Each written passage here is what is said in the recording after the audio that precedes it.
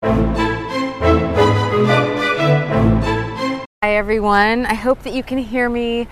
I am on Pismo Beach. Actually, I'm on the bluffs on Pismo Beach. So behind me, that is, I can't remember the name of the bay, but basically it is the Pacific Ocean. Welcome to this week's broadcast. Actually, I'm going to shoot as many messages as the Lord put on my heart, and I'm just going to divide them up. So for the next several weeks, you're going to see the same scene. How awesome is that? Look at this beautiful ocean that God made for us. This is amazing.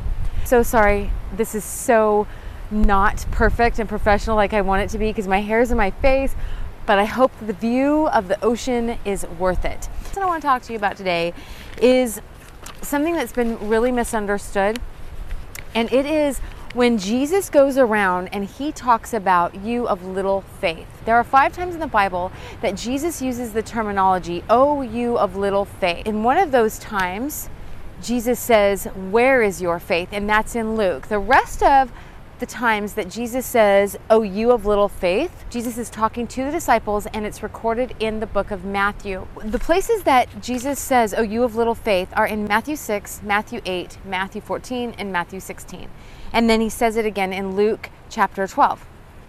In Matthew 6 and in Luke chapter 12, those are when the disciples don't know how they're going to survive if they follow him. And he says, look how God feeds the birds. Look how he raised the flowers.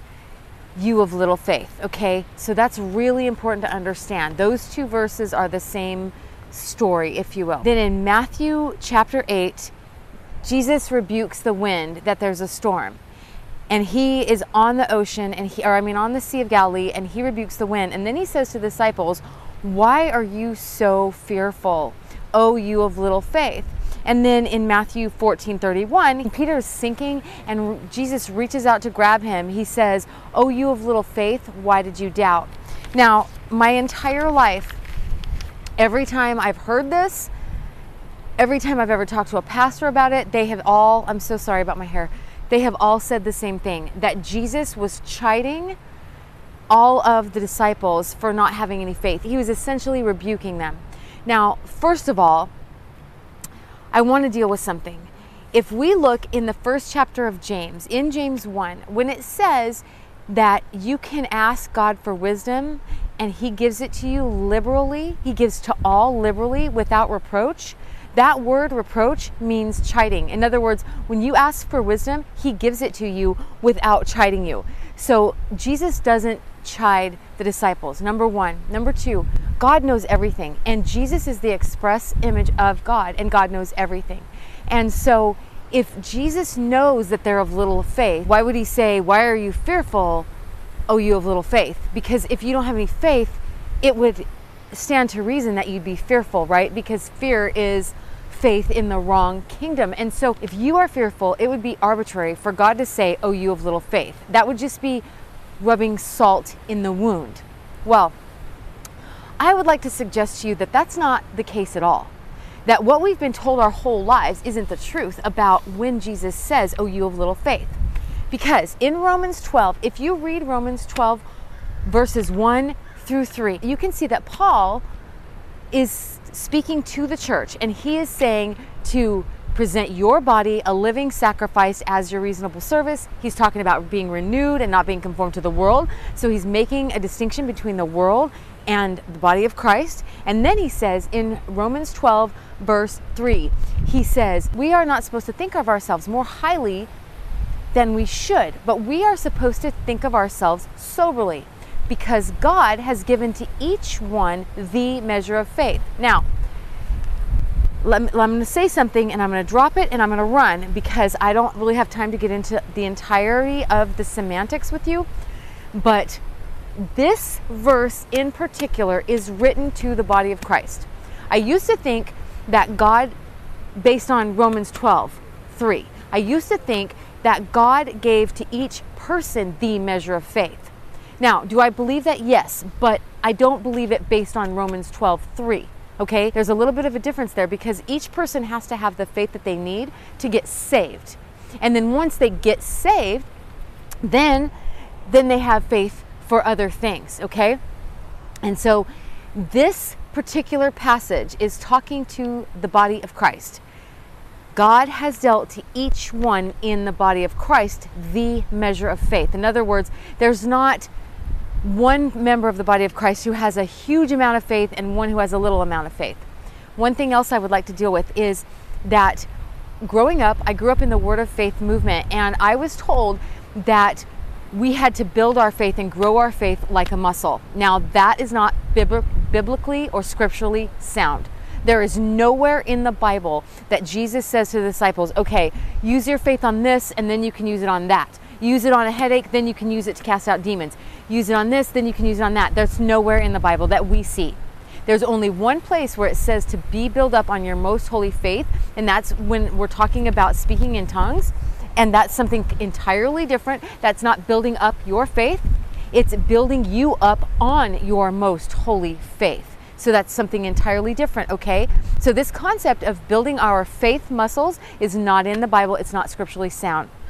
So when Jesus said, back to our topic, "Oh, you of little faith," it sounds like he's chiding them, but he's not. And here's why he's not. Because the measure of faith that we are given as Christians when we receive Christ, the measure of faith that we are given, as mentioned in Romans 12, verse 3, is the mustard seed size faith. Because you see, it's no longer we who live, but Christ who lives in us. And when Christ goes to the fig tree on his way to Jerusalem and it has no figs, and he curses it, the next day his disciples are freaking out and they say, "Master, the fig tree that you cursed, it's withered and died." And Jesus says, "Have faith in God. For if you have faith the size of a mustard seed, you will basically do what I've done to this tree, or you'll say to this mountain, be removed and be cast into the sea." And so when Jesus says, "Oh, you of little faith," he's reminding them that they are the ones with the mustard seed size faith.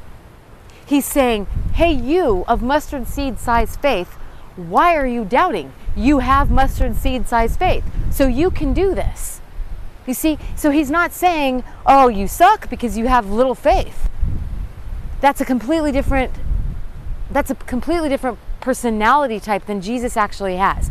Jesus says, oh, you of little faith, saying, I've given you all the faith you need, and it's not very much because it's mustard seed size, and that's all you need to do the miraculous. And so that's what he's saying in these verses. Now, another verse in Luke where Jesus says, I'm sorry I'm not opening my Bible, it's really windy. Another verse in Luke where Jesus says, where is your faith? I explained it recently like this to somebody. Say this Bible represents my faith, and say God gave me this Bible. And with this Bible, I can, and it is true, but let's just metaphorically use it as an object lesson. With this Bible, I can do anything that God says I can do, which is also true, but stick with me. And so with this Bible, he says, okay, when you get into a bad situation, you just speak my word at it. But if you don't know where it is, just look in the Bible. It's right here in this word, all right? And then I'm like, okay, that's great. And then I put it down. And then some storm comes into my life. And I'm like, oh no, what do I do? And God loves me so much. He comes in, he saves the day. And then he says, Wednesday, where is your Bible? It's just like what he said. Disciples, where is your faith? In other words, where did you put it? Where is your Bible? Where is your faith? It can also be rendered as, what is your faith in? In other words, where have you placed your faith? Or what have you placed your faith in? Those two renderings are simultaneous in the phrase, where is your faith? So I really hope that this really short message gets through to you and blesses you. If you have any questions, the absolute best way to reach me, I'm sorry, I've got hair.